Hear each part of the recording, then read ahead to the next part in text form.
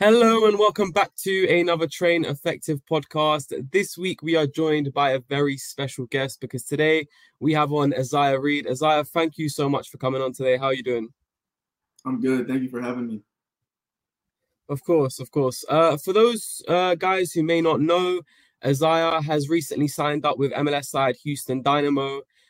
So today we're really gonna try and get into the nitty-gritty of his journey, of his path to get into where he is today. And hopefully that will serve some really nice insights for you guys and a bit of motivation to hear how he got to where he is today. So Isiah, if it's okay, I want to start right from the very beginning. So tell me about where you were born, where you were raised, and some of your earliest soccer memories. Yeah, so I'm from Rock Hill, South Carolina originally, and I started playing football when I was 2 years old. Pretty young, but my older brother, Josh, he's the reason why I started playing. Ever since I was a little kid, I always looked up to him. He was a huge role model for me. And so when I was 2, he was 7. And so that's when he was playing a little bit more competitively. And so I wanted to be just like him. And so I started so young. And then when I was 6 years old, that's when I started playing for a club competitively at Discovery Soccer Club. And that's kind of where everything took off. Like I said before, I wanted to be like my brother. Other sports just didn't really interest me. And when I would see him play games, I want to be just like him. And so that's kind of how I started. I was at Discovery Soccer Club from age 6 to age 14. And in that time, when I was 11 years old, I got invited to go and train with Manchester City's Youth Academy in 2012.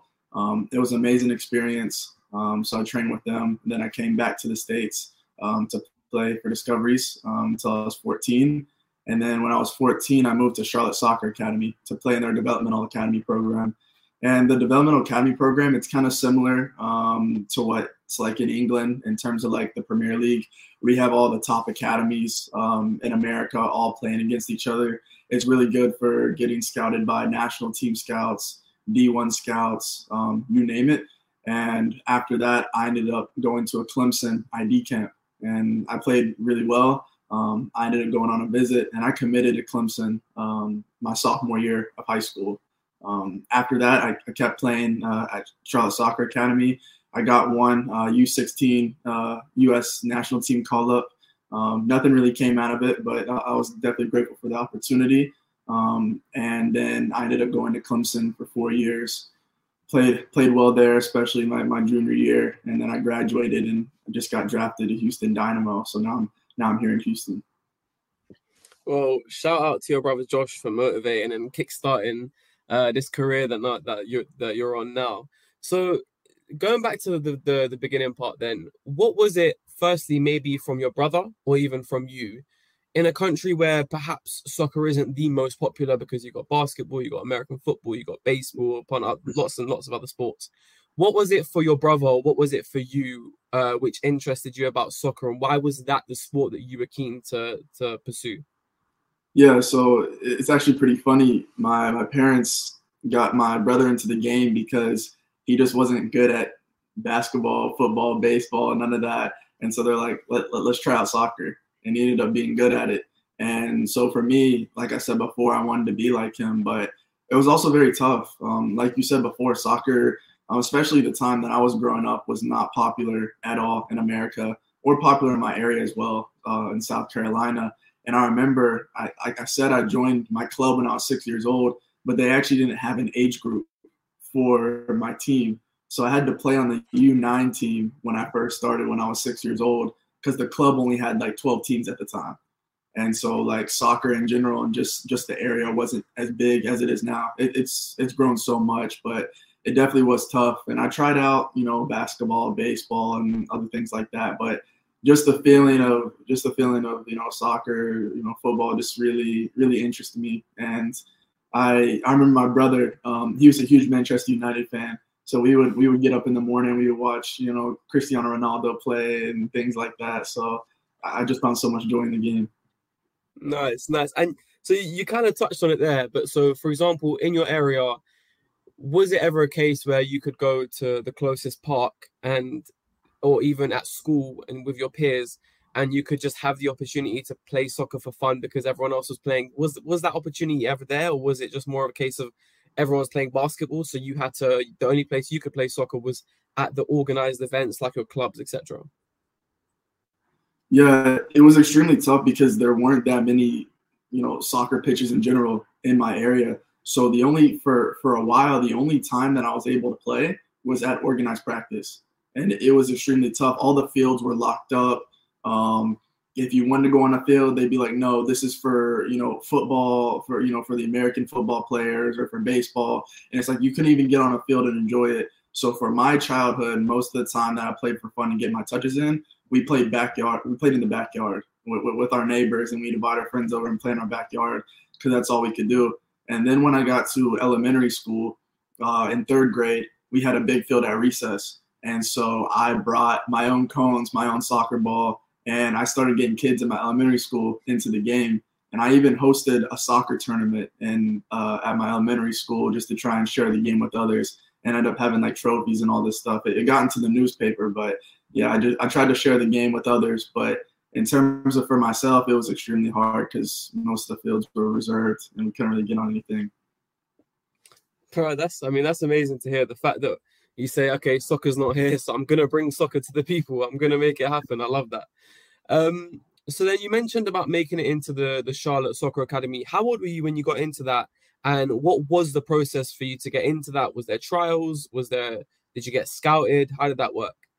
Yeah, so I was 14 when I got into the Charlotte Soccer Academy, and it was a trial. It was pretty intense because all the best players in the whole Charlotte area. Charlotte's a pretty big city, so every top player in that area was coming to trial for their academy team, because at the time that's when academy was really starting to hit its peak, and that was like the new thing for American soccer. The developmental academy. So everyone was going to the tryout. It was very, very, very intense environment, and I tried for the team and I made it. So it's definitely a great moment. Nice. And so throughout that period of time, how pivotal would you say, especially like you said, the trials was quite tough. Like you said, at the time it was getting really popular. How important was the sort of support of your brother and your parents throughout those early foundation years and sort of early teenage years of you going into soccer? I think it was huge. Just, in terms of building my mental toughness, I think that's something that my dad really worked on a ton with me, especially at my boyhood club, dealing with different adversity and things like that. So when I did get in tough scenarios and, circumstances like, going on trial and having to deal with certain things, I was ready for it. And then in terms of, my mom as well, the amount of support that she gave me is incredible. And then for my brother as well, every summer he would train me in the backyard, like I said before, just train my technique as much as possible to help me grow as a player. So I definitely want to thank him as well. And I also had another coach in the summer, Zeljko Zvikovic. He was a Croatian guy who I played a lot of 3v3 with. That's very popular in American soccer in the early stages, playing 3v3 and futsal and things like that. And so I had him train me as well. That prepared me. Well, shout out to the family and shout out to the coach. It sounds like you had a really nice and supportive system around you, which I'm sure was really helpful for you. And then, so yeah, talk me through the actual experience at Charlotte. How important was that for your development? How many years were you there? And yeah, just talk me through that journey. I think being at Charlotte was so important because it helped me to really develop my game more so from the tactical side. And, like a lot of people say, like your years, between 6 and honestly 13, it's about the development and things like that. And, once you hit 14, it's about learning how to win, developing tactics and other things like that. And I really think that, Charlotte really helped to accelerate my growth as a player and, find different nuances in my game for me to develop. A big case in point has been helping me in my versatility. I came into Charlotte Soccer Academy as a left winger in camp, and they said that if I wanted to get into a U.S. national team camp, I need to switch to a left back. So I remember I ended up switching to left back my second season at Charlotte, and I ended up playing left back pretty much my whole time there, switching with left winger. So just showing me different sides of the game, different positions, while helping me improve my technique as well. They definitely helped me to accelerate my growth. And would you say that sort of at Charlotte was not the first time, but where the amount of soccer practice and soccer drills specifically, was there an increased amount from where you were at your local club in comparison to when you went into the academy? Was that a big difference in terms of practice and drills? Yeah, I think it was a big jump, more so to the fact, like you said, like with the drills and the training, just the level of intensity. You know, when you join an academy, it's like every single player is there to win, to play, and the level of intensity, the quality of play, the types of drills that we're doing is more advanced. Like I said before, there's a bigger focus on the tactics and the tactical side of the game. So everything was just kind of at a higher level, and that forced me to play at a higher level as well. Right. And why do you think it was that, the coaches have said to you, right, I don't know if I've lost you there. No, you're back. You came in, like you said, as a left winger. So why do you think it was that the coaches said, if you really want to advance, if you really want to get far, you have to go into the left back position? Why do you think that was? I think that has to do mainly with the certain qualities of my game that they saw. And to be honest, at the time, I'm going to be completely honest, I probably wasn't good enough, as a winger compared to a lot of the other American talent. I just wasn't, in terms of the best wingers in the United States, I wasn't up there. And so they're like, but you're a great player. You can hold possession of the ball. You have a great first touch. You have a really good left foot. Let's try you at left back. We'll teach you how to 1v1 defend. We'll teach you positioning and stuff. You're a great player, but you're just not the top level of winger in America. So if we move you back to a position that's higher in demand, a left-footed left back, then you're going to have a way better chance of getting into that camp. And so for me, like I said before, my dad teaching me things like humility and, dealing with adversity, and just having the humility to realize that I might not be where I need to be yet, but I know I can get there. And if I stay coachable and, listening to the feedback they give me, I can develop easier that way. So that's kind of how I took it. And so do you think that was like your response straight away, or was there at first, obviously you're a little bit younger then as well, maybe the understanding isn't the same. Was it tough to hear that at first? The coach is saying, I know you want to play left wing, but actually we don't necessarily think you're good enough yet. How did you take that? I'm going to be honest. I remember when the first time they said that, it was like one of the first or second national team camps of that year. And I remember the national team scout was at the very first game of the season, and I was playing decently. And I remember we got a PK, and I was the youngest player on the team. It was the 2001 and 2000 age group. And we get a PK to tie the game. And the coach is like, Isiah, take the PK. And I'm like, okay. And I end up hitting the crossbar with the PK in front of the U.S. national team scout. Absolutely just ruined the moment. It was super tough.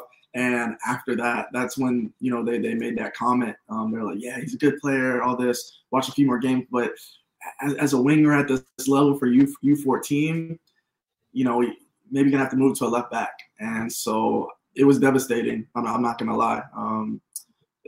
It was definitely hard to hear. But like I said, with a really good support system, I was able to look at it to the fact that, like, I'm trying to be on the field. So if the national team wants me on the field as a left back, then I'm going to do that straight up. It's not about, where I want to play. It's where I can play. And so that's the mindset that I had. So after that, it's just been kind of straightforward from there. Nice. I like that attitude of, I'm going to be on this pitch by any means possible. It's great. And we also, like, we made a video about this the other day on Train Effective, how, you had someone like Camavinga, who right now is at Real Madrid. He was a striker. He's now a central midfielder. He's also played at left back for Real Madrid. Van Dijk growing up was playing as a striker, and now he's a defender. And so, like you say, you have to be adaptable, and you have to be have enough humility to understand that, okay, I need to sort of do at times what my team might need me to do. So yeah, that's good to hear. So after Charlotte Academy, then you end up at Clemson University, where you play for the Clemson Tigers. in D1. How did that come about? And, what was your thought process through making that decision to attend Clemson University? Yeah, so I kind of touched on this a little bit before, but I went to their ID camp in the summer, and the way that their ID camp works is it's like a summer camp, but it's also kind of like a trial at the same time. I was there for 5 days, 4 nights, and you just do a bunch of training sessions in the morning, and then at night are the 11v11 matches. And so in those matches, the top players who play well will get selected for the All-Star game, which is the best players out of the entire camp. And that all-star team will play against the active Clemson soccer team. So it's like the best campers versus the Clemson team. And in that all-star game, that's where all the Clemson coaches and the scouts will watch you play versus their active players. So it's a great opportunity because, they're literally watching you in person play against their team. And so that's what happened to me. I ended up getting selected for the all-star game. Played very well. The coaches, came up to me and said that they really liked the way that I played, and so they ended up getting me on a visit. And I'm from South Carolina. Clemson's in South Carolina. I wanted to go to Clemson for a while now, and they happen to be a very top program in America. So it all kind of made sense. It all kind of fit together. So when they offered me, I was still very young. I was a sophomore, but I was like, I don't want to go anywhere else. It's in South Carolina. It's close to home. It's a top program. I love the coaches, the campus, everything. So I committed pretty early. So nice. So it all kind of worked out in terms of where you wanted to go, the location, and the program was good, like you say. So you then you go into your first year there, and perhaps it wasn't, and it didn't maybe go exactly as you had planned in your head. Maybe it was a bit more difficult than you had expected. So yeah, like talk me through that, and how difficult was it for you to really make that breakthrough and get into the first team? Yeah, it was extremely difficult. That season was probably one of the most difficult seasons in my whole footballing career, mainly because it was just a way bigger jump than anything that I experienced. I said before how I made that jump from, discoveries to Charlotte Soccer Academy, but this jump from academy to D1, it was huge, especially at Clemson, because Clemson is, a top program. And I remember I came in and, the mindset of every freshman, is like, I'm going to come in, I'm going to take his spot, I want to play, I'm going to be, freshman of the year, all this and that. And there's a lot of other things that go into it, especially when going to university. You got school, you're leaving your family, in terms of, soccer and stuff like that. Sometimes things don't go your way. So it's about balancing everything at the same time. And sometimes everything just doesn't go to plan. So I remember my preseason, I was playing very well in preseason. And, I was like, okay, yeah, I'm going to get, I'm going to take the starting left back spot. I'm going to come in, I'm going to do this and that. And I remember my first game that I got in, I was so nervous. I was so nervous. It's the most fans I've played in my whole life. I think it was like 5,000 fans at the game. I was just like, wow. I was nervous. I missed one pass. And then, everyone's like, come on, come on. And I'm like, okay, like I got to get right. Then I miss another pass. And I'm like, oh, man, I just keep going in a hole. And it was bad. And I ended up getting yanked out of the game. And that whole season, it was more just up here. From a mental and a confidence perspective, I was so low on confidence. I was so scared to make a mistake. Mentally, I just wasn't extremely strong. I was trying to balance my schooling, also my football, but then at the same time also have some type of a social life as well. And it was just extremely tough because I knew that I had the quality. I knew that I was a quality player, but I wasn't playing the way that I wanted to. So it was extremely frustrating. And going back home, it was COVID actually that ended the freshman season early. That kind of hit a reset on everything for me to return my sophomore year. So touching back on some of the things you mentioned there, did you have any sort of methods where, like you say, mentally it was really tough, right? So what did you, for yourself, was there any ways of which you tried to tackle that problem of the sort of the mental side of thing, the confidence and sort of feeling anxious on the pitch? How did you try to address that? Yeah, see, and that's the funny thing. I think that's the main problem, because I didn't really do enough to try and attack that. I tried to do it all on my own, and I felt like it's gonna get better if I keep working, if I keep working. But when you get to the higher levels, it's extremely important that you're actively working on your mental game. Just waking up a new day and saying that you're gonna do better. Sometimes that's not enough, especially at a high level. And I just didn't think I did enough in general. I was kind of doing just a level. I was showing up, I was training hard. I was training to compete, but I wasn't really training to dominate. And in terms of the other things in my life, the nutrition, in the gym, working on my mobility and everything was just kind of here. My mental side of the game, I wasn't really doing extra to get to where I wanted to go. And so after when COVID hit and ended my freshman year early, I ended up getting a mentor and to help me with that stuff. And that's when I realized, I was like, if I want to be able to be a star for Clemson, I want to be playing on Friday nights in front of 6,000 fans. I got to do a lot more than I'm doing right now. And that's kind of when it all changed. Nice. And so even in that first year, so you briefly mentioned it there, but the sort of the social life, balancing the social life as well as trying to play soccer correctly and train correctly. How did you deal with that in terms of both balancing that? So did you have friends who were going out and you couldn't go out and you had to sacrifice that? But then also, what was it like balancing the life of trying to pursue soccer, but also you're in a new environment, new people, you're living by yourself now, away from your family. How did you find that balance, and what did you do to try cope with that? Yeah, I definitely did have friends, on the outside who were going out and doing things, and I had to sacrifice that, to focus on my football and my school. And I remember I didn't really start hanging out with, some of my outside friends until like November when the season was over. I didn't really have many extra friends. I mean, there were people that I knew there because I was from South Carolina, but, and it was just all soccer in school pretty much. And it was definitely tough, especially because I came from high school being like a straight A student. And I remember I get into college and I take my first psychology test and I get a 70. And I'm like, whoa, like what's going on here? Like, I'm a straight A student, what's going on? So even school, was kind of taking a toll because, I'm trying to focus on a bunch of other things. I ended out with good grades, but still, it's definitely a huge adjustment, just trying to balance everything and being away from home. Being away from home wasn't too tough for me, like I said before, because I'm not too far away and my parents could come to all the games. And we lived in an apartment with 3 other guys on the team, so it's nice being around the guys a lot. So that wasn't too tough, but balancing all 3 at the same time as a freshman is definitely pretty tough if you're not locked in. Bro, listen, I also studied psychology and I can vouch it's sometimes not easy, man. So don't be too hard on yourself with the 70 that you got.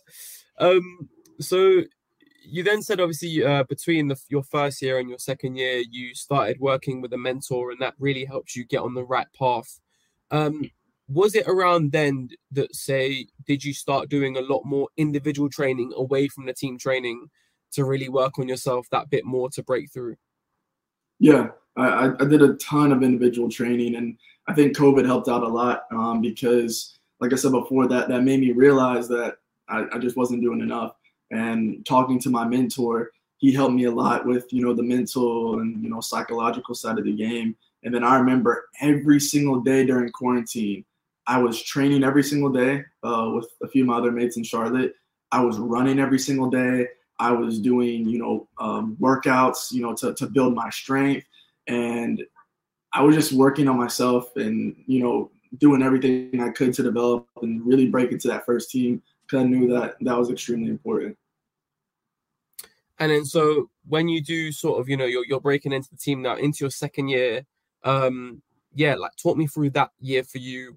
How was that in comparison to your first year breaking into the team? Yeah, so my second season, come off of, quarantine and COVID and things like that. I've been working so hard. I had my mentor, but at the same time, I still didn't fully break into the team yet. So, like I said, to all other footballers, you might be putting in, all this work. Sometimes it doesn't happen right away.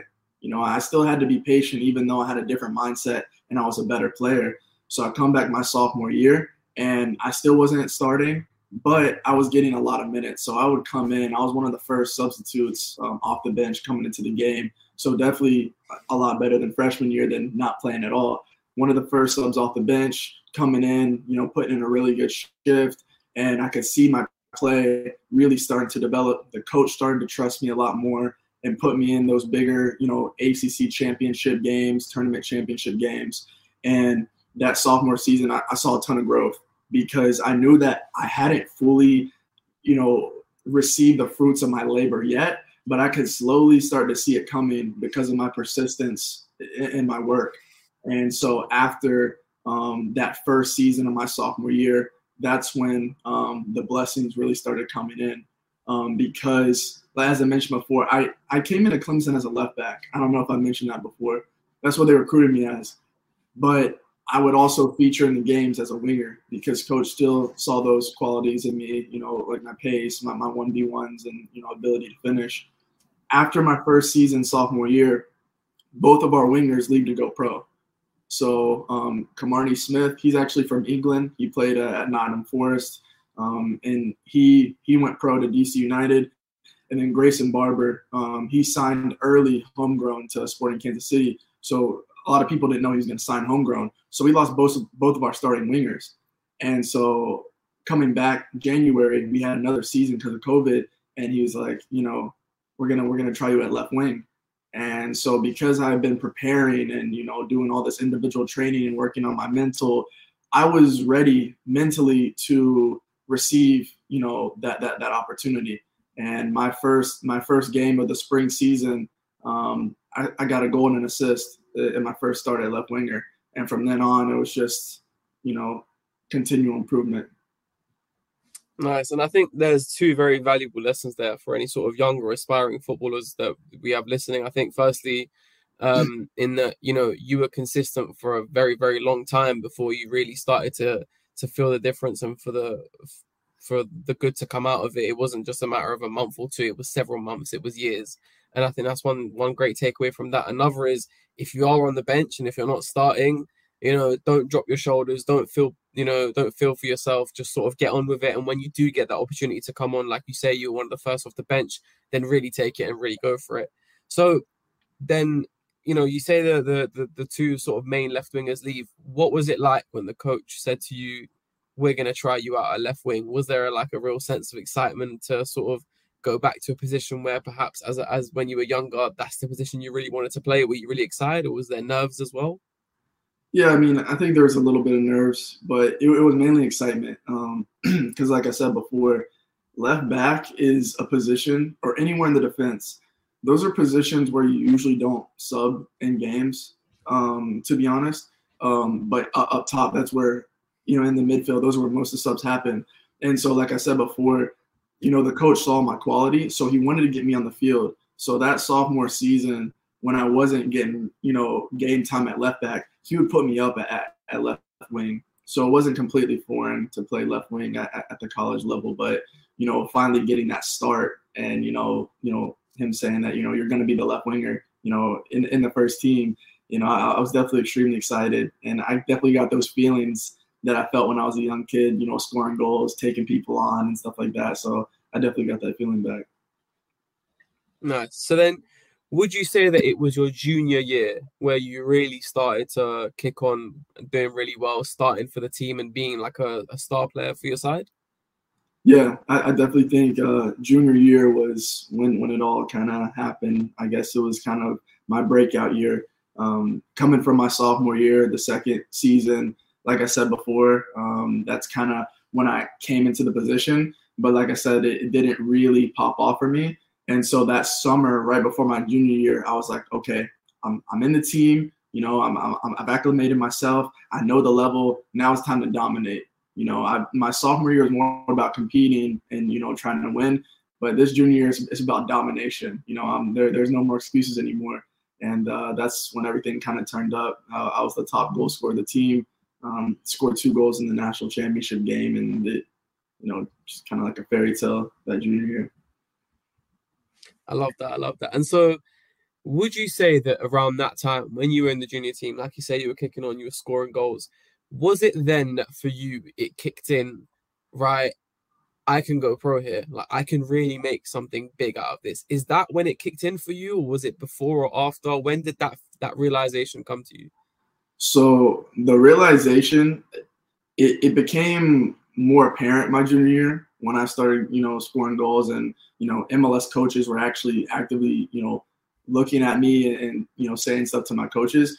But I think during COVID, when I was grinding and I was training, that's when I made the decision that I wanted to go pro. My freshman year, like I said before, it was so tough. The left back who was in front of me, he's now pro as well too, but he was only a year older than me, Charlie Asensio. And so I'm like, I'm not going to play left back until my senior year. I was like, you know what? I might as well just get my degree. I don't think pro is going to be for me. Nothing's working out for me. I had so many doubts in my head. And then once COVID hit, I was like, what am I thinking? I've been playing this game since I was 2 years old. My parents have put so much time and energy into me. My brothers helped me out so much just for me to throw in the towel, just when things get tough. And so during that COVID season, I was training and working as if I was going to go pro. I was going to make it happen, simple as that. And then so my junior year, when I started seeing the benefits, I was like, okay, that's it. I'm going pro. I'm not doing anything else. So, Bro, that's super motivating to hear, man. I love that. So you say you feel like that in your junior year, then going into your senior year, I presume you must have felt super confident, feeling really good about your football. I believe you were elected to be captain around that time as well, I think. Am I right? Yeah, so you're also captain, but then you get hit with a very unlucky injury, which you needed to have surgery for. Talk me through that. What was that like? And yeah, how are you feeling about that? Yeah, that was extremely tough. And I think my senior year, in some ways, was even tougher than my freshman year as a season, because I was elected captain of the team, and that was such an honor because I'd given so much to that program. We just won a national championship with them, and being elected captain of the team, it was a huge honor, and I definitely took that on. But then having to get that surgery in April, it was so tough because that senior year, that's the year right before you get drafted and before MLS scouts are, constantly looking at you. And so I remember coming back, and I was not 100% healthy for the season. I just wasn't. I was healthy enough to play, but like I said before, I wasn't healthy enough to play to my ability and dominate. And that season was so tough because I had the sport hernia surgery. I wasn't able to move and make plays the way that I wanted to. And then when I actually started feeling better during like kind of the early middle part of the season, in a game versus Presbyterian, I think I jump up for a header, and our big striker, he's like 6'5", he's huge. He lands on top of my knee, and I ended up bruising the side of my MCL. So then I had another injury that season as well. And so it's like, I come back, I'm finally starting to play good. Then I get another injury. I couldn't even play in like the middle part of the games. And it's so tough as a captain that, you like to be verbal and stuff, but I like to lead by example on the field while doing the field. So I can't even play in games. I'm getting put into games for 10 minutes and 7 minutes. And it's just like, I almost felt helpless at one point. And I was like, I don't think I'm going to be able to go pro. I remember I thought about it. I was like, the agents that had contacted me in the summer before my senior season, there was like 3 agents that contacted me. They weren't really talking to me as much during the season. I only had like 2 or 3 goals as a forward, which isn't a good standard for, going to the professional level. I had all these injuries. I wasn't playing. And I was like, I think I'm going to have to stay for a 5th year in college. I don't think I'm going to be able to go pro. And I was so upset. I was so mad. It seemed like nothing was going my way again. I had done all that work up for my freshman year, junior year, had the season of my life, just for the season right before the draft to not be able, to play the way I wanted to. And it was so tough. But then again, I had to stay persistent. And so I ended up getting healthy at the end of the season. I started playing very well again. And then I was ended up getting blessed with the opportunity to go to the MLS College Combine. And so for the people who don't know what that is, basically they take the top college players in the nation and they put them all in this one combine where you train and you play in front of all the MLS scouts. So there's a scout from every single MLS team, and they watch you play in 11v11 games. And I played there as a left back. So I moved back to the position before, and I played very well there. And then from then on, I ended up getting drafted. So it ended up working out in the end, but that senior season was definitely extremely tough. Bro, I can for sure see why your last year, like you said, was more difficult than your first, because at least the first, it was like, okay, I'm not getting in, but I have 3 more years to improve, to keep working. And once I get in, hopefully by the last year, I can get there. But the fact that you were there, you were confident, you were one of, if not the best player on your team, and it sort of just gets taken away from you because injuries are really tough. Even like at the top of the game, for the best players, injuries mentally takes on you. So I actually wanted to ask about that as well. So all players generally have their own ways of coping with injuries and coping through the period where they can't play. How did you deal with it? Do you have any sort of tips and tricks that you went by to help you get through that time? Yeah. So I think my senior year is when I really I grew up an extremely religious person. But I think my senior year is when I really started to reconnect my faith with Jesus Christ, because, that was an extremely tough time. And I feel like I needed him, but I wanted to have a relationship with him just more than when things are going bad, even when things are going well. So I remember I really started to tap in more to my faith. I started to confide in my parents a lot more, and talk to my mentor. Having a mentor was so key for me in those tough moments. It's just really nice being able to have someone who played at a high level. My mentor, he played college ball as well, and talking to other mentors who play professionally, hearing from them and getting insight from them, it just makes you feel so much better from a mental standpoint. Hearing from someone, encourage you and push you on. And then at the same time, it's about having things outside of the game.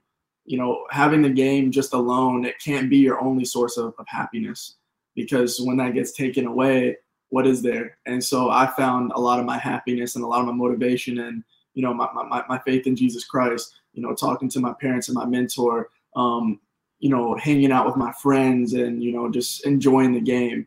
And so that brought a lot of motivation back. I remember I would watch like old Messi highlights, from 2010 and, watching Cristiano Ronaldo at Manchester United, watching those things that made me fall in love with the game, when I was, so young, keeping that motivation and keeping myself remembering why I'm doing this, that really helped me to stay in it. Yeah, that's amazing, man. That's amazing to hear. So yeah, and you know what? We had another guest on here, Sahil, who he was telling us about how Thiago Alcantara, a Liverpool player, went to their camp, and he's a big pro player, played at Barcelona, Bayern Munich, and he said that one thing that was really important throughout his journey was having hobbies outside of football. Like you just said there, when that gets taken away from you, that can't be all your happiness, that can't be all you look forward to doing gone. You have to have outside things, and it's good to hear, like you say, you had yours. So you then, like you say, thankfully you kicked on towards the end of the season. You were scoring goals again, and you were feeling a bit better towards the end of the season. So you get invited to the MLS Combine. How was that for you? Like mentally, when did you first hear about it? And what were you feeling like going into the game, knowing there's all these scouts watching, and one of these scouts could be your way of getting to pro football, soccer even? Yeah, so it was honestly amazing because, like I said before, I went from thinking that I was not going to be able to go pro and have to stay for a 5th year to getting that call up into the combine. And so I remember I was talking to one of my mentors, and he was like, "Yo, like, I think you're going to get into the combine. Stay ready. I know you might have not had the season that you think you wanted to, but look, at the end of the day, they've seen what you've done your junior year. They know you're a quality player, and they really want to get you into this combine as a left back." So it was kind of funny because it was a little bit of the same thing that I had before with the national team, because in the national championship I played the 9, And so a lot of scouts, they saw me play the 9 in the championship. I'm not a number 9. I only played that because both of our number 9s tore their ACLs right before the championship game. So I had to play that position. And so, my mentor's like, you're probably going to be going in as a left back. But they all the scouts thought you were a striker.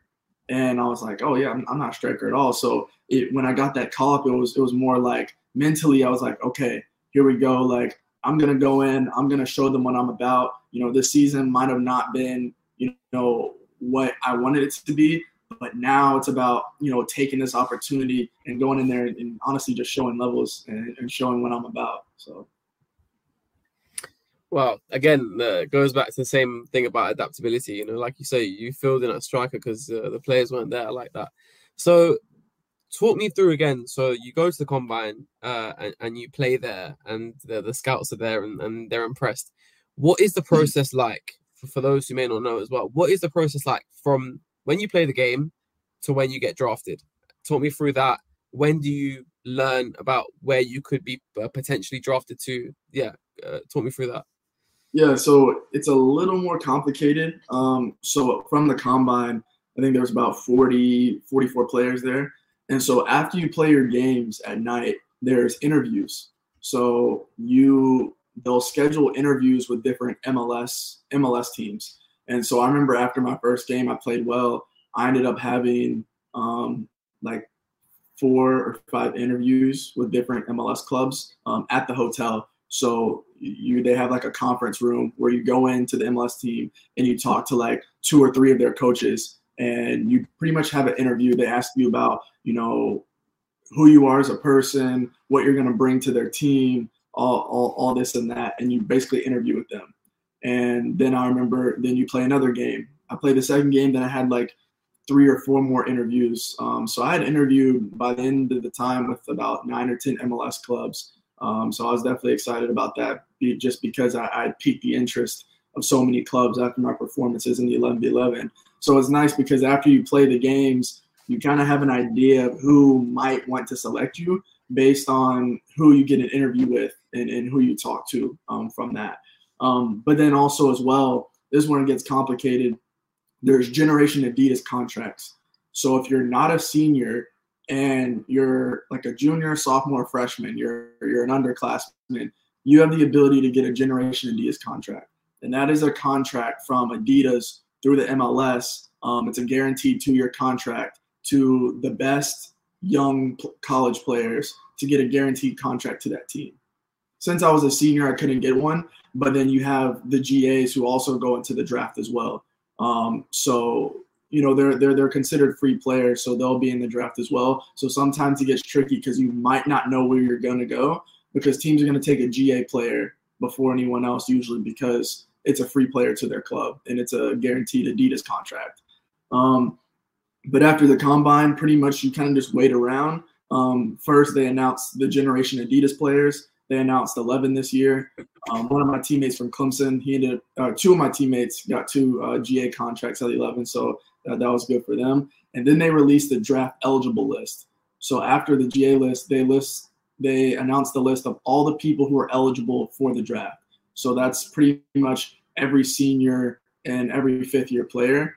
They announced that list, and then it's pretty much kind of waiting around. Some MLS clubs can contact you in between then. I remember 2 MLS clubs contacted me after the combine as well, just to have an interview with me and check in.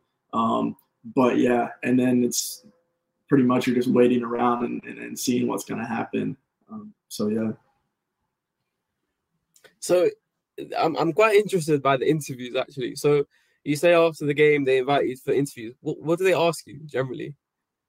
Yeah, so they'll first ask you about kind of like icebreaker questions. It starts off pretty chill, so it's kind of like, when did you start playing? How was your time at Clemson? All that type of stuff, and then it starts getting into more stuff about the club. So then it's like, what are your best qualities? What do you think you can work on? What are you going to bring to this club? If I were to ask somebody else on your team what they would say about you as a player, what would they say about you? And then they would be like, so, I'm listed as a left back. And they're like, but you play left winger. So are you versatile? What position do you prefer more? This and that. And then they're like, what do you know about, for example, what do you know about Real Salt Lake? Do you know anything about the club? Do you know our style of play? Things like that. And so they kind of start off, easy working into it. And then they start to find out more so who you are as a person. Because you're at the combine because you're a good player. They know you're a good player, but they want to know who you are as a person before they really bring you into their organization and kind of what they're going to work with. So, yeah, it's more like that. It starts off, kind of easy, and then they ask like some really, really tough questions they got to give some thought to. So it's a proper like evaluation of you as a player, as a person, and you know what? That's another little a lesson for our listeners to take away as well. I think I'm a little bit of like a football transfer nerd. I keep all, I listen to all the news about transfers, and something that I pick up a lot is that a lot of managers, a lot of the top quality managers, you're talking your Pep Guardiolas, your Klopps, your Eric Ten Hags, etc., etc. A lot of what they want to see in a player is about their characteristics, is about their personality, is about their mentality. So that is as important to a manager or a coach than it is your sort of technical ability, your physical capabilities. Yeah, like the mental side is just as important. Like you said, that's why they were asking you that, those kind of questions. So you then, obviously, you're eventually going to hear back from Houston Dynamo. How do you find out? Was it a call? Did someone else? Did the agent tell you? What was that like? Yeah, so it was weird because so in the draft they televise it pretty much, or they'll have a stream on YouTube, and so it's kind of like a pretty American thing, kind of like the NFL and NBA draft. So like with the first pick of the draft in the first round, Charlotte FC selects, and then they'll select a player. They'll have like the video camera. So that's usually what most of the GA players get. They'll usually be like the top 10 players. They'll have like the video camera, the celebrations in the house and stuff like that. And so for the first round, it's all televised. It's streamed on YouTube. And so I thought I was going to be first round. I'm talking to my agent, and before the draft, he's like, we're going to be first round. And so I was like, oh, sweet, first round. It's a big deal, all this and that. And then I ended up not getting drafted first round. And so I was like, okay, like what's going on here? He's like, relax, you're going to get drafted. He's like, it doesn't really matter about where you get drafted. It's just about, in terms of like the number, like the round, but it's about like the club that you go to. And so I remember the second round is not televised. It's just on a live website page. So the names just start getting put down on the website. And I remember I was just kind of sitting there on the couch, like beside my mom, my girlfriend, and I was just sitting there. And then my brother was like, Isiah Reid. And I was like, what? He's like, Isiah Reid to Houston. And everyone just started screaming. It was crazy. It was an amazing feeling. But yeah.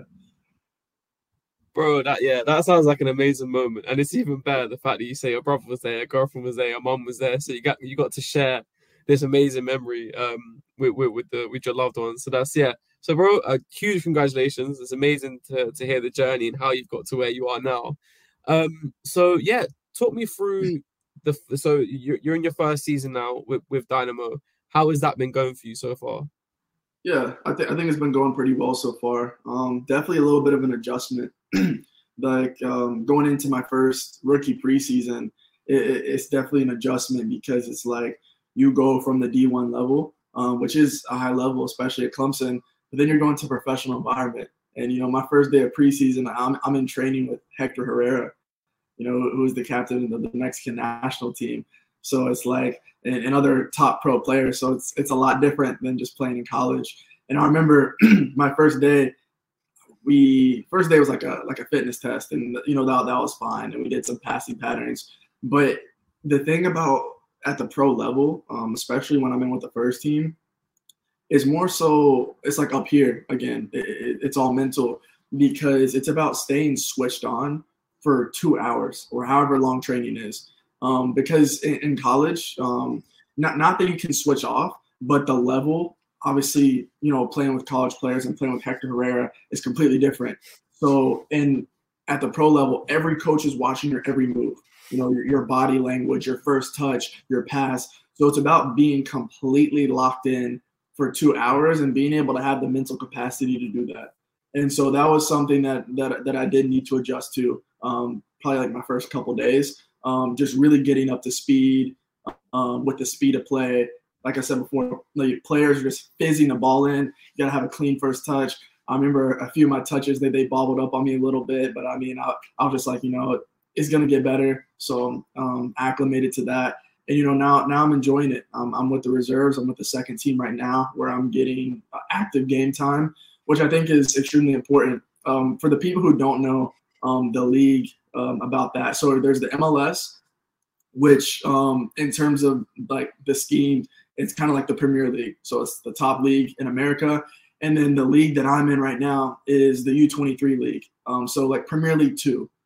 So it's pretty much like the second team of every first team, and you play in the league. And it's a good way for, young players to get game time experience who wouldn't be in the Premier League or who wouldn't be in the MLS. And so that's where I'm playing right now with Houston 2, Houston second team, and I'm enjoying it right now.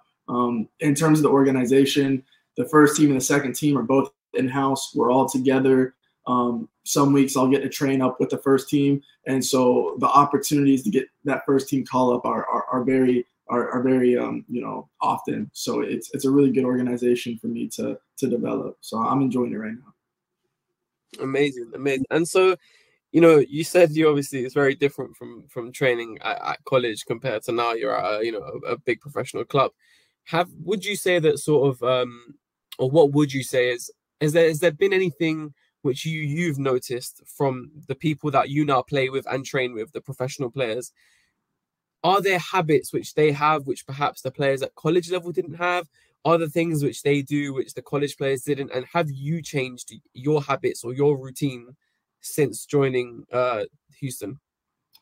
Yeah, I think something that I've noticed with the first team is, well, just in general, there's a huge time before they get to the facility and when they train. So that's something that you usually don't have in college. Usually in college, you would get to locker room time would be 30 minutes before training. Or if you get treatment, it would be an hour to an hour and a half before training, especially when you train in the morning. For here, locker room time is 8:30, and training isn't until 10 or sometimes 10:30. So you have a long hour and a half to be able to, get your prehab, get your treatment.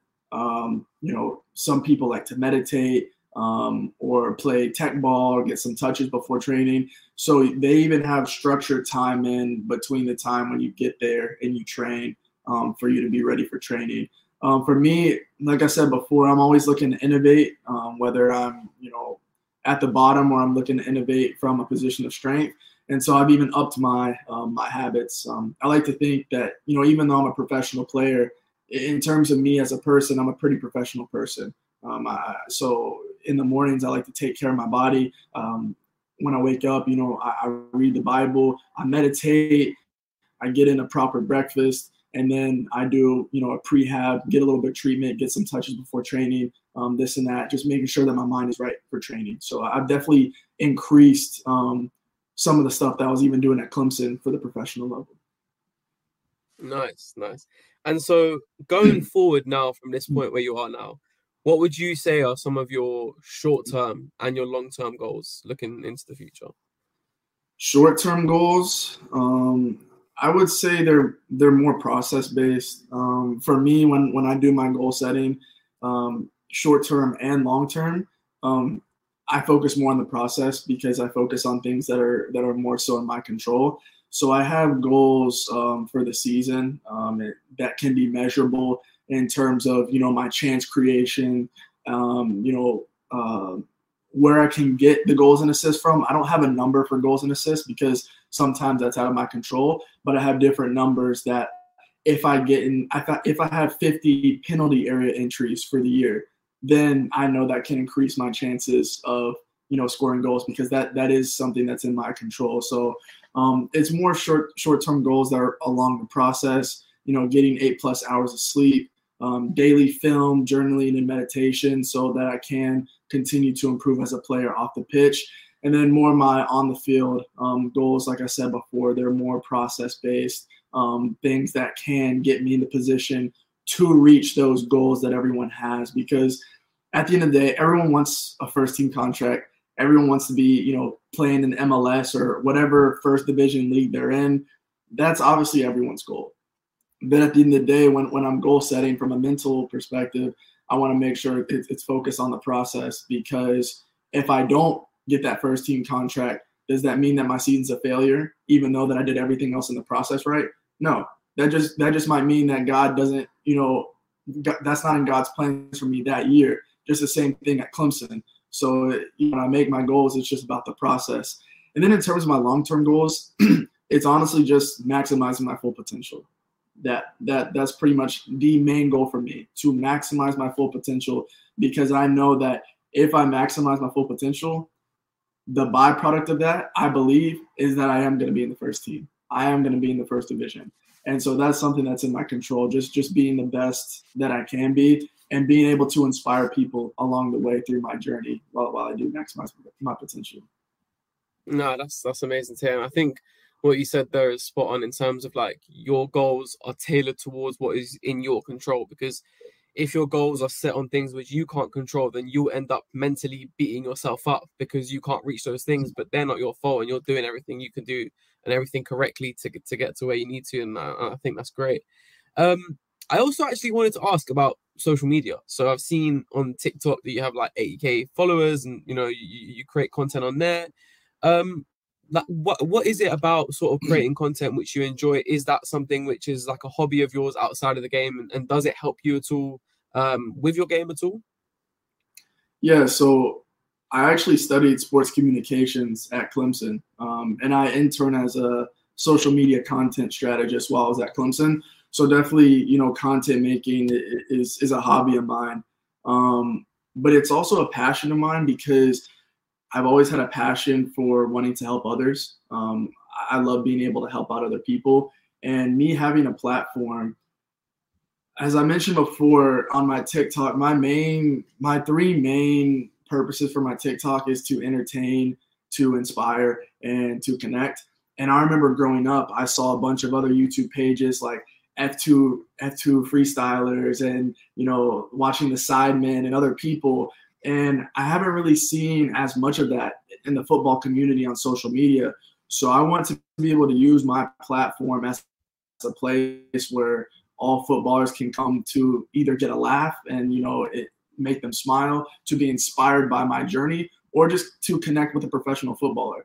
It's not very often that people can have access to a professional footballer where they're actively giving them tips and stuff to be able to get better. And so coaching and mentoring is something that is a passion of mine as well. So that's why I love my platform, because I get to be able to do that in my free time. And in terms of it helping me as well, I think it helps me because when I make these videos about, having a strong mentality and, things to do as a footballer, that motivates me as well, because I'm making a video. So when I'm making motivational videos, I'm looking at it, I'm like, I'm going to do this as well. When I'm giving these young footballers information on, you need to watch film and watch it with a critical eye, I'm taking that information as well. I'm doing everything that I'm telling all these people in my social media.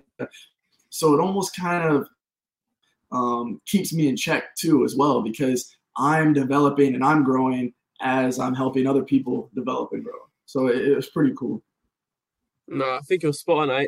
I even remember like when I was in high school, my teachers used to say to me, one of the best ways to learn is to teach. So if you can learn a topic and then try to teach your friend that topic, you'll learn it a lot better than you just trying to learn it yourself. And that's basically what you're doing, because you're teaching and you're giving out these methods, and so you're taking it in more than you may even know. So yeah, no, I think that's an absolutely like brilliant perspective on social media from a footballer, especially because you say you like to connect, and that's great to hear as well. So I'll end it on one of the last big question I have for you today. So if you could give one piece of advice to a youngster, whether that be in the US or anywhere else in the world, they're trying to go pro, what would it be from you?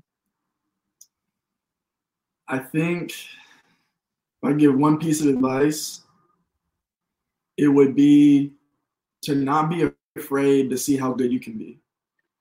That is the best advice I can give, because in that you will find out that you're going to try and do everything that you can to reach your full potential. The scariest thing as a footballer or as an athlete in general is knowing that you do everything you can. You know, you're eating properly, you're lifting, you're training every single day, you're watching film. You do everything you can in your power, and you still might not be good enough. That is one of the biggest fears in so many athletes. But the thing is, if you want to be able to reach the professional level, you got to take risk, and you can't be afraid of failure. You can't. You have to be afraid of the regret that you have when you don't put everything you can into it. So it's about running your own race, doing everything you can in your power to make sure that you can reach that level. I'm going to challenge every young footballer watching this right now. Whatever you're doing right now is not enough. And that's not as a critic, but that's me challenging to see how much more you can do. I thought when I was a freshman at Clemson, I was doing enough, but I wasn't. I thought that even when I became a pro, I was doing enough, but I had to increase even more. If you guys want to be able to reach the next level, you cannot be afraid to fail, and you cannot be afraid to see how good you can be. So I challenge you guys to just put your all into this, okay? You have one footballing career, so you got to make the most of it. Don't sit around being afraid of failure. Go ahead and attack it head on. Don't worry about anyone else's journey. You know, like I said before, you might put in all this work, and it might not come in a year. It might not come in 2 years, but on that third year, all those benefits from that consistent work you've been putting in is going to pay off. So the overarching, thing is just to not be afraid to see how good you can be, go in full, and just see where it's going to take you.